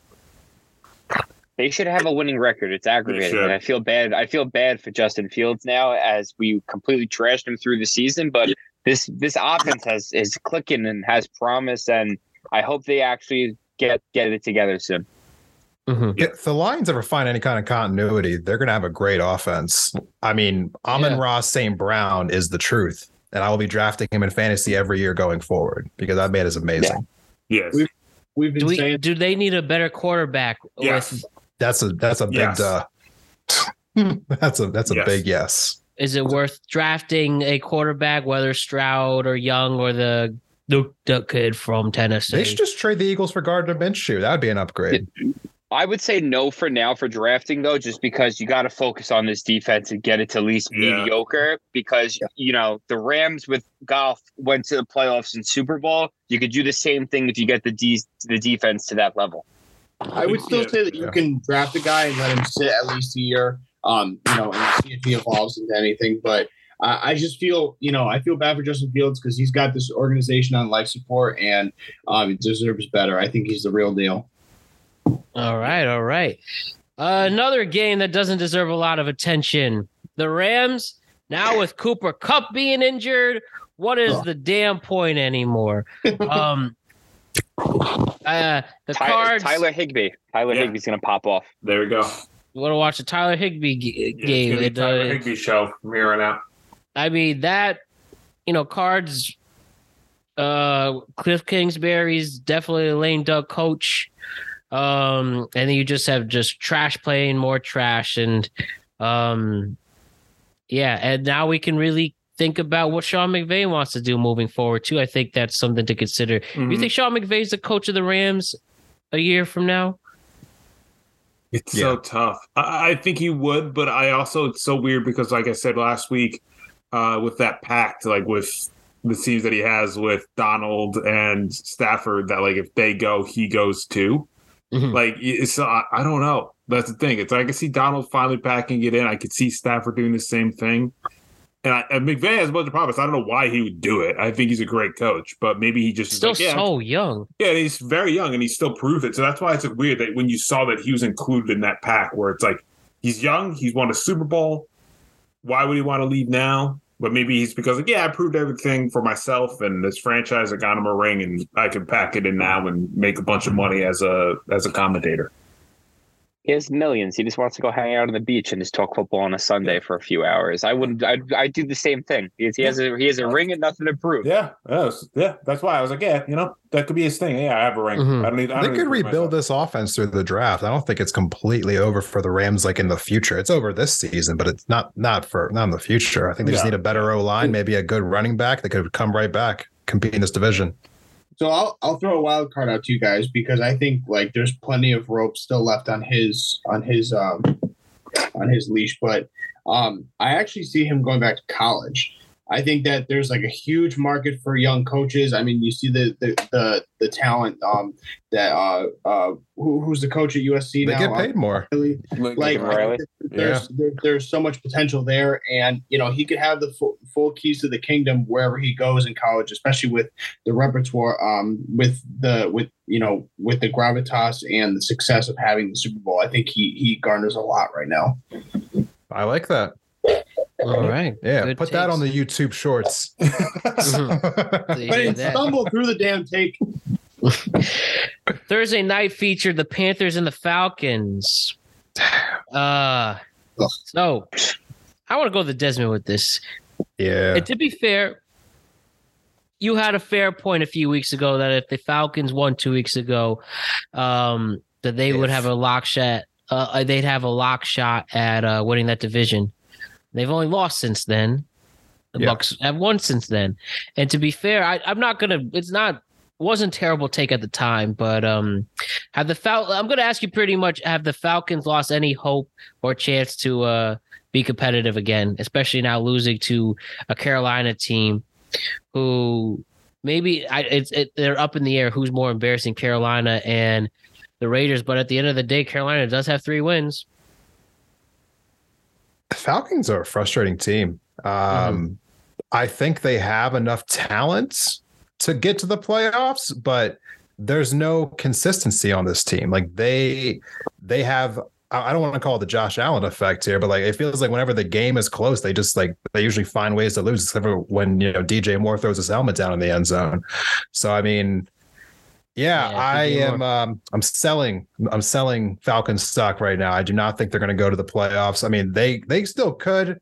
I think they could win these next 4 games, but I just don't think they got the poise to do so. I think Mariota crumbles in these situations. I don't like their chances now. Yeah, I think Mariota's not going to be starting quarterback after this season. I can't even blame it on Mariota though, because like all these draft picks by the Atlanta on offense, they just don't show up. Yeah. They don't show up. Kyle Pitts is a bust right now. Drake London has 5 catches for 38. Say that again. Yeah. 4th overall pick, Kyle Pitts. Damn. Drake London's not doing anything. Like Cordero Patterson isn't the same after injury. Like he's working right now with Caleb Huntley, Tyler Algier, and Avery Williams at running back, himself running the ball, and occasionally will throw a TD in the red zone. Like he can't do anything. And they just traded Calvin Ridley for reasons that don't make sense. Yeah. I was just going to say the Kyle Pitts thing is like the craziest thing to me. That dude is supposed to be a generational talent at his position, and he has been the biggest disappointment. And I don't know if it's because he doesn't want to show up. I don't know if it's because they're not scheming for him or getting him the ball, whatever. I don't know what the case is with Kyle Pitts, but I think this year he's the most disappointing player in the league, other than it for could us be scheme. I mean, he did better last year with Matt Ryan. Yeah, I think it's scheme, and also you got to think about it. Like he should be doing well. Mariota and Delaney Walker on the Titans were a powerhouse of offense. Delaney Walker had 4 800-yard seasons in a row. Never had that in his entire career. Like Kyle Pitts should be playing well. I really think it comes to scheme though, because Arthur Smith hasn't ever really been known in he was really an OC towards in the beginning to the end of Mariota and the beginning of Tannehill. The Titans really didn't do as well at tight end. I think you raised a good point, because I think that was kind of the criticism with him in Tennessee, with him underutilizing A.J. Brown. It felt like it was more on Vrabel to kind of get things initiated with him in the offense, ingratiated. I think that they definitely need to kind of turn the tides and get closer, to framing around Kyle Pitts, because I don't think he's a smokescreen. I think he really is truly like that talented. And I actually do believe in Arthur Smith, and I think that he kind of is the leader to steer the ship moving forward. I think he's a pretty exceptional coaching talent. All right. Final game to go over before we talk about the games next week. The Chiefs and the Jaguars. Now, this team never covers. So I picked the money line on that one, but this game should not, after being up 20-0, get as close as it was. And I get it. It's still a 2-possession game, but there's two things to take away. And I think I'm going to pick the latter. You could say, all right, the Chiefs, they got too comfortable with Mahomes' 4 touchdowns, and how can they, do such a thing? But you could also say that the Jaguars at 3-7 are not as bad as their record indicates, and they might need some rebuilding they need to get some new assets in the draft. But I think this is the one thing to take away is that the Jaguars are on their way to be a good team in the future. Do you guys agree with my take, or do you want to take another one?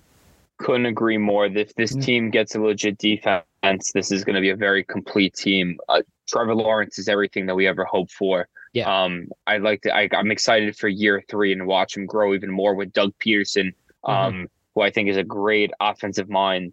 And just the weapons, like you have, even Marvin Jones, who's on his way out of the league in age, he's producing. Like Evan Ingram, who we didn't think was going to do anything after his years with the Giants, is playing well. Christian Kirk with that contract is making his money. Same thing with Etienne as his true rookie year. If you think about it, like they got weapons. It's only a matter of time.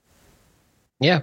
Yeah, and just real quick on the Jags too. I know we haven't really talked about him, but them getting Trayvon Walker with the first pick, and a lot of people thought that was a little bit of a reach early on, but he's looking like he can be the guy to anchor that defense going forward, and it being a build around him for that Jags defense, and him being like the captain of that defensive squad. I think the Jags have a really, really bright future. But I know me as a biased Georgia fan here, I know a lot of people were just saying like, "Oh, Walker shouldn't have gone first," but he's a stud, and I'm happy he's doing decent with Jacksonville, and I think that could be their anchor going forward for that defensive side of the ball. I think the Jaguars and the Browns are two teams that their records don't accurately reflect how good they are. I think the Jaguars are going to be good next year, depending on what offseason moves they make, how their draft goes. Because, there's some deficiencies on the team. I think, Trevor Lawrence needs another pass catcher on that team besides Kirk, who is his new number 1. But I think the future is bright for Jacksonville as long as they make the right personnel moves. Yeah. Totally agree with everything you guys said. And Kansas City, even though they let the game get a little close, they're still one of the best teams of the AFC. And definitely take them seriously, especially with Buffalo slipping. Does anyone have anything to say about the Chiefs, especially now with that stupid, phony Kadarius Toney having a very good game, which I hope is his only good game this season. I really hate that. I think they're the best team in the league right now. Yeah. Tony might play even well next week if Juju's out with concussion. Yeah. I hated how he limped into I would have punted him in the head, but when he limped it into the end zone, I was so mad. I was so mad. I mean, best of luck to Kadarius Toney in the future, but I was so mad when he did the hobble into the end zone. I was like, people faking injuries to guys in New York seems to be a common thing in the last year. James Harden. I mean, to be fair, I mean, it clearly is leading you somewhere. And, the Toney thing, he was supposed to be pretty much what Devontae Smith was supposed to be. So I don't know if that's a good comparison. But there's a reason why he's a number 1 over. He was a first-round draft pick. And if he really felt salty about Daboll and Shane, then the hell with him. I don't wish him good luck. I just wish that he's healthy and he doesn't get hurt and he sucks. Just a quick thing with Toney. A lot of people forget that he had an endorsement from another head coach who's no longer head coach in the league, in Urban Meyer, who said that he would have taken him. And the Jaguars drafted Travis Etienne. So you're welcome, Jaguars fans. They decided to go with a guy who's going to be a stud running back for years to come over Kadarius Toney, and don't have to deal with Urban Meyer anymore. But just a fun fact. There you go, guys. Let's talk about week 11 in this upcoming season. Let's go through these games. Let's make some fun comments. Let's make our predictions, and let's start it right here, right now, Thursday night. The spread is -3 for Green Bay. Green Bay's playing in the Titans at Lambeau. Where do we see this game going? It's a tough one. Green Bay. It's going to be really cold, and Derrick Henry's not going to be used to that. Yeah, I'm going Green Bay with this one too. I pick Green Bay. Yeah, I do as well. Titans. There we go. There has to be one. Huh? Because King Henry. Are you kidding me? No, I think Titans will dominate time of possession, keep the ball out of a struggling Packers offense's hands. Titans. All right. this game is going to set the tone for the AFC. The Jets and the Patriots. The Jets are going to New England. The spread is -3 for New England. After the Jets get embarrassed at MetLife, they have an important win in Buffalo. They get the bye, and now they can really show once and for all if this team is legit. A lot on the line for both teams. As I mentioned, this will really affect the playoff seeding ahead. I'm very interested to see what you guys think. Who's going to win? Never bet against Belichick off a bye. Yeah. Pats all the way. Yeah, I was going to say the exact same thing. So, yeah, Patriots.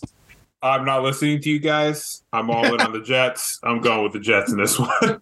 I pick actually New England, so we'll have Alex as the lone one in this one.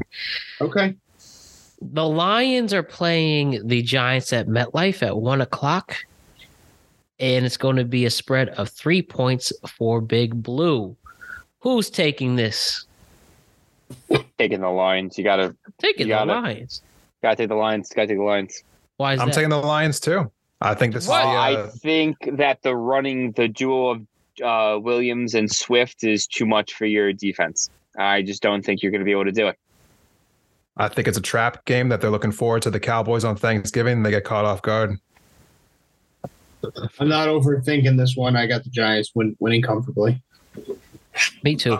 I'm not saying it's going to be comfortable just because off the Texan game I thought that was going to be a comfortable win, but I'm going with the Giants in another close one. But I'm going with Giants getting the edge on that one. The Bears are playing Atlanta at Atlanta. 3-7 in first 4 and 6. Atlanta has the spread at 3 points. Who's gonna take who? Oh, I'm going with the Bears. I'm going to take the Falcons just so that Justin Fields the Bears continue to slip, and he'll get a true receiver in the draft. So you know what? Let's keep on losing and get a good pick. Yeah, I say you're not bought into Mooney or Chase Claypool. No. No, not at all. They're really, they're really good number 2 and number 3 receivers, but he needs an AJ Brown Tyreek Hill guy. Agree.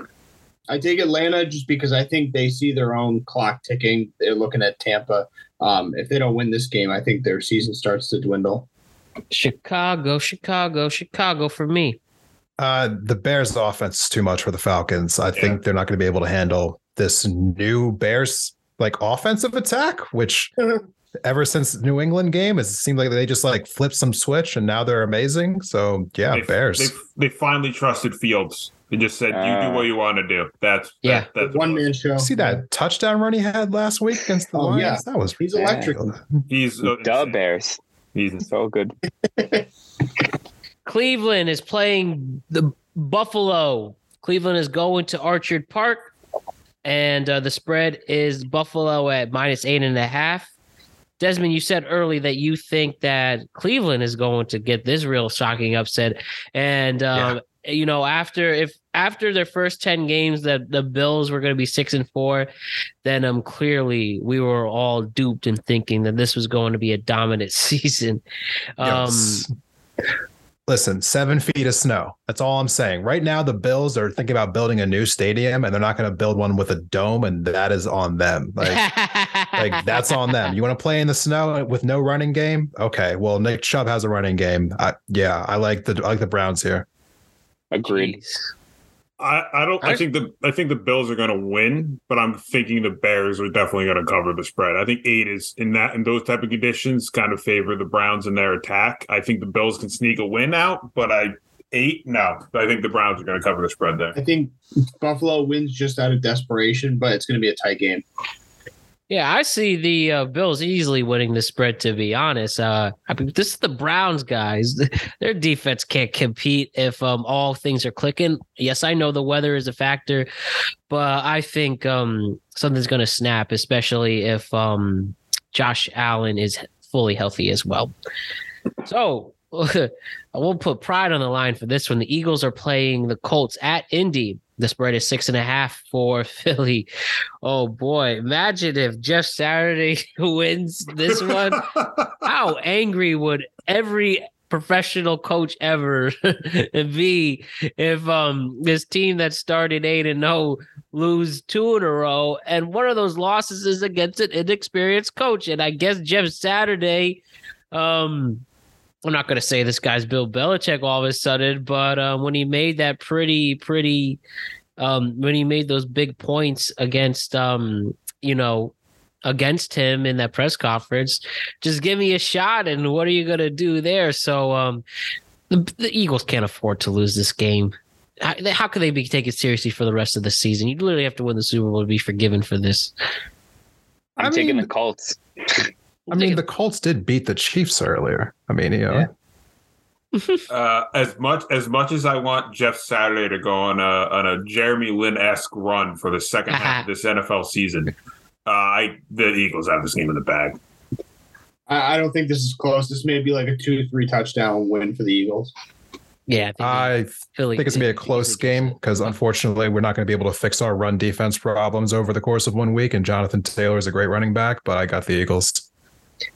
I think it really just depends on if Matt Ryan has a good game. I think they beat the Eagles because they're missing 2 cornerbacks right now and Dallas Goedert. So they have a banged up secondary, and they don't have the safety blanket to extend drives because they have no running offense on this team besides Jalen Hurts. If they could contain him, the game's over. This was an NFC Championship rematch. Rams are out on the road playing the Saints at home. The spread is New Orleans at 4 points. And LOL at this game for 2 franchises that were really proud when they played in the NFC Championship a few years ago. And now they are 2 of the laughing stocks in the NFC. Where do we see this going? Saints. Big. Yeah. Saints. Yeah. I say Saints because they got that NFC title game taken away from them. I think, right? Was that the pass interference that wasn't called on them? Yeah. So I think they get the revenge and just beat up on the Rams, who are just not a good team right now. Yeah. Baltimore is playing the Panthers. The spread is 12 points. Looks like it's the biggest spread of the week. What's going to happen? Double-digit spreads. I really do. Should be like 22-point spread. I mean, this shouldn't even be. Yeah. Oh, It's by not the gonna way, it be a looks like game. Baker Mayfield is playing this game, by the way. I don't know if that makes a difference. But Oh yeah, This game's over. This game's over. Like that's changing our mindset. Yeah. Oh my God, the Panthers.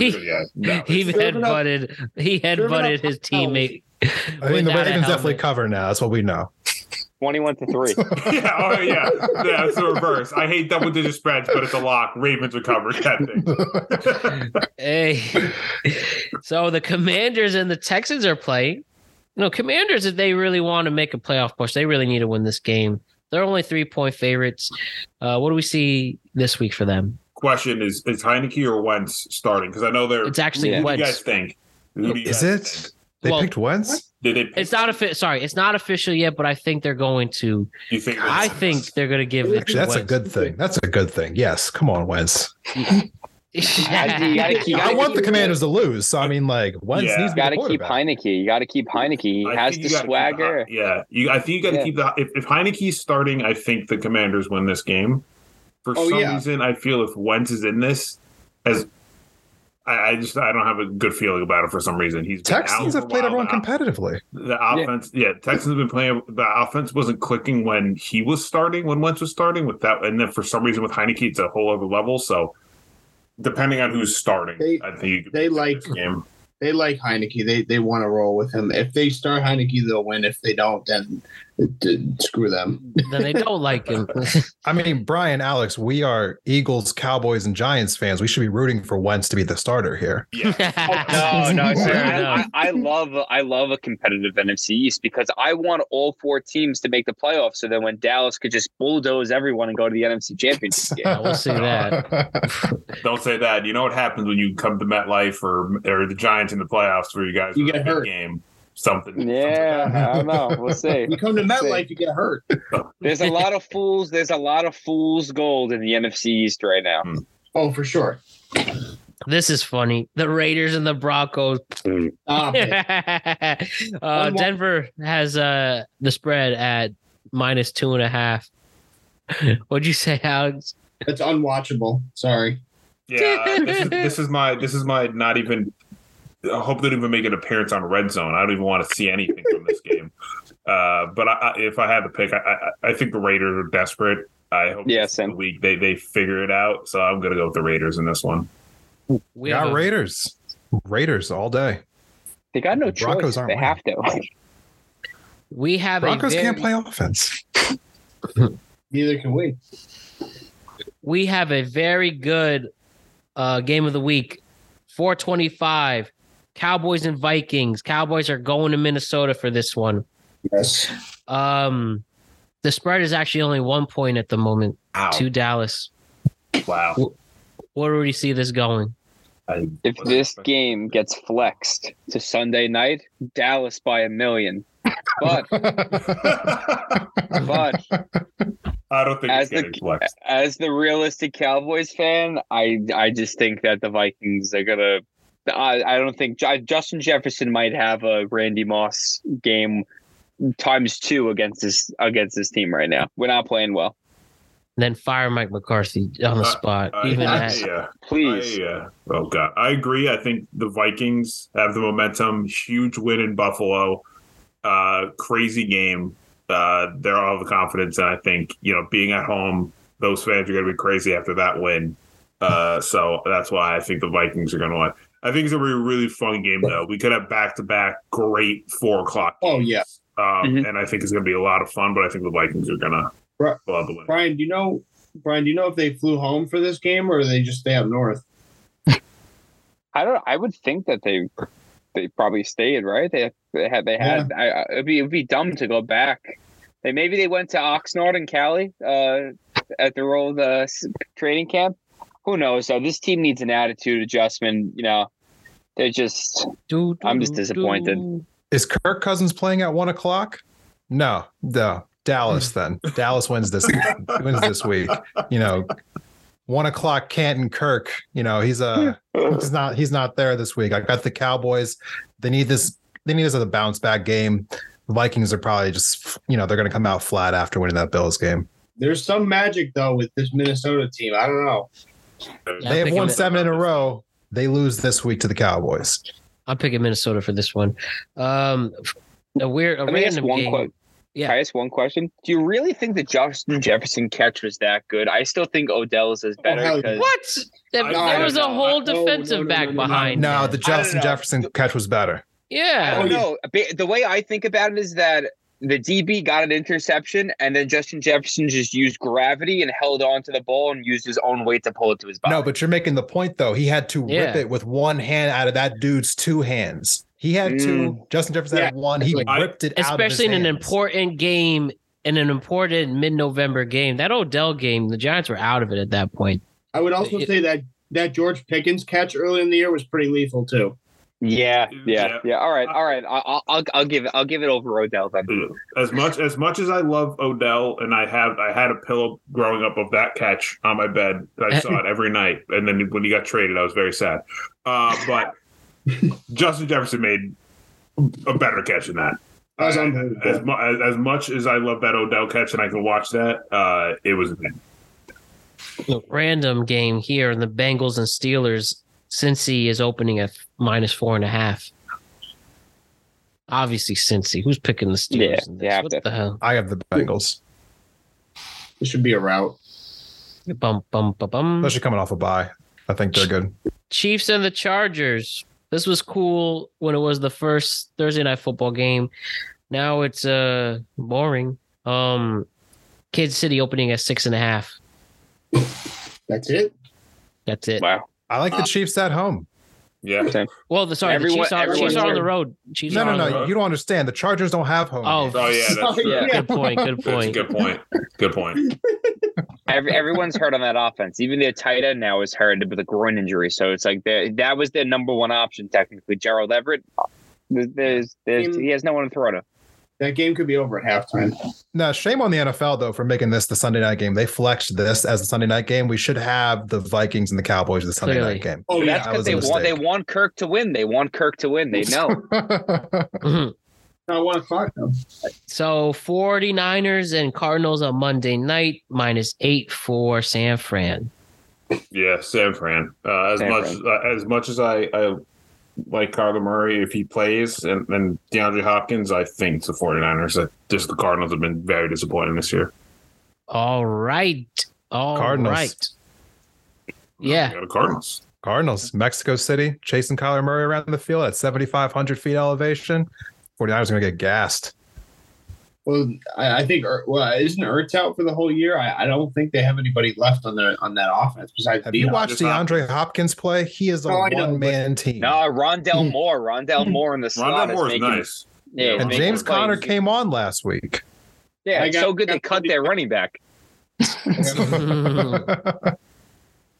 All right, gentlemen. I'm also gonna actually go with San Fran in this one. But listen, it was a good show, a fun show, and even if the matchups are so a week ahead, we're still gonna have fun with it. But thank you so much for another stellar week in the NFL to review, and I can't wait to do this a week from tonight with you guys. So that's Brian McKeon, Desmond Price, Alex Young, and Alex Ranelio. Thank you again, gentlemen. Have a good night. You guys. Have a good night, everyone. The first time we had all 5 of us in the right place in the right time only led true quality content. Thank you to the 2 Alexes, Desmond and Brian, for an awesome panel discussion regarding this past week in the NFL. So with that, let's hand it over to Russ Miller. Let's see what he has for week 11 in the college football season, where conferences are going to be decided, where major rivalry games are going to start, and we're on our way to the big college football playoff that's going to start 2023. So Ramblin' Russ Miller, let's hear your college picks. Let's hear your picks for week 11 in the NFL, and let's see if we can win some money out of it. So here we go with Ramblin' Russ Miller. Good afternoon, sports fans, and welcome to Ramblin' Russ's picks for college football week number 12. Last week, Ramblin' was 3-1, his only loser being Kansas, his winners being UConn, Penn State, and TCU. And here we go for this week's Week 12 picks in college football. We're going to start off with Duke, plus the 7.5 points. Duke plus 7.5. Liberty, that's right. Liberty bounces back after being embarrassed by the Connecticut Huskies as a 2-touchdown favorite on the road. They come home and they get a Va-Tech team that is reeling. Take Liberty minus the 9.5 to bounce back at home. Game 2. Game 3, we go to West Point, where the UConn Huskies visit the Army Cadets. Or is it the Army Black Knights? My apologies, Army. The Army team. UConn goes to West Point to face Army. They are getting 10 points. UConn is getting 10 points. The spread is off by at least 7 points. I'm taking UConn plus the 10 all the way to the bank. And last pick of the day, In college, again, 3-1 last week, doing very well on the season. TCU -3.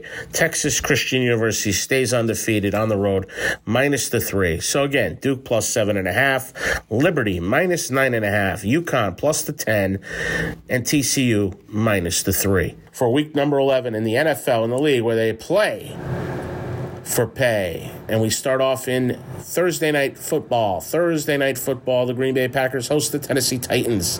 The Titans come in as a 3-point underdog in this ball game, and I look for the Titans to win this game outright Thursday night, as the public's probably going to be all over Aaron Rodgers and the Green Bay Packers. So I'm taking the Titans +3 against the Green Bay Packers. Game number 2, we go to the MetLife Stadium, where those New York Football Giants continue to be disrespected by the Las Vegas odds makers, as they are a 3-point choice against the Detroit Lions.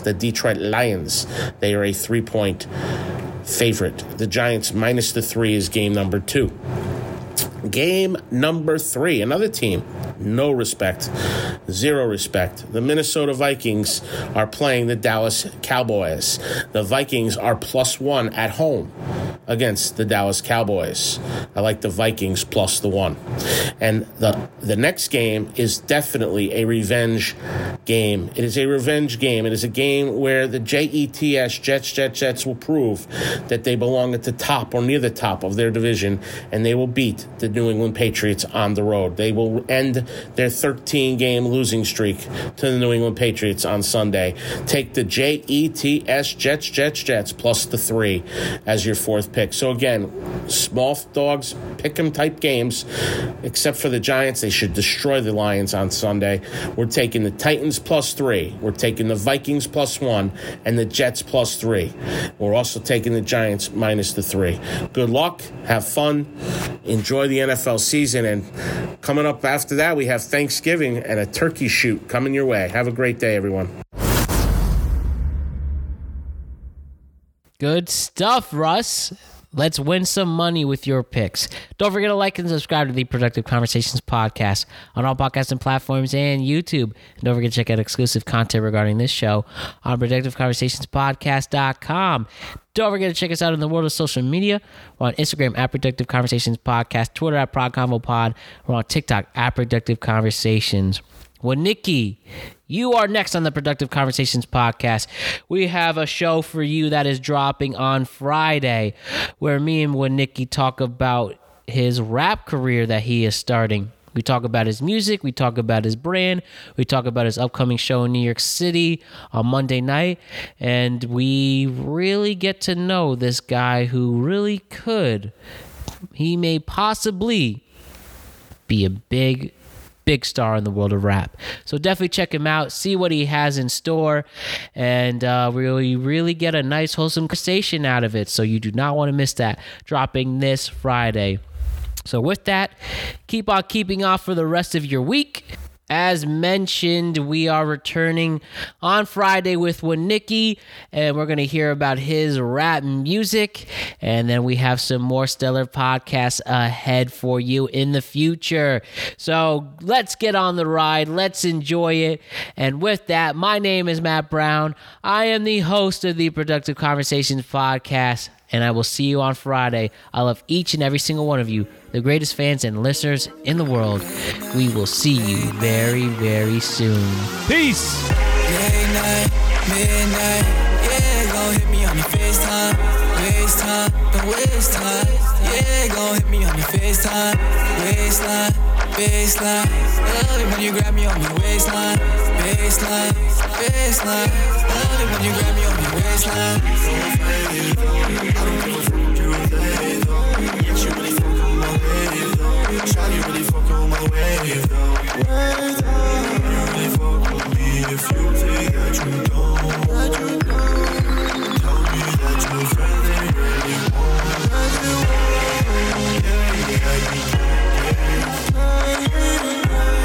I'm terrified of short flames. I'm gonna roll up and have fun.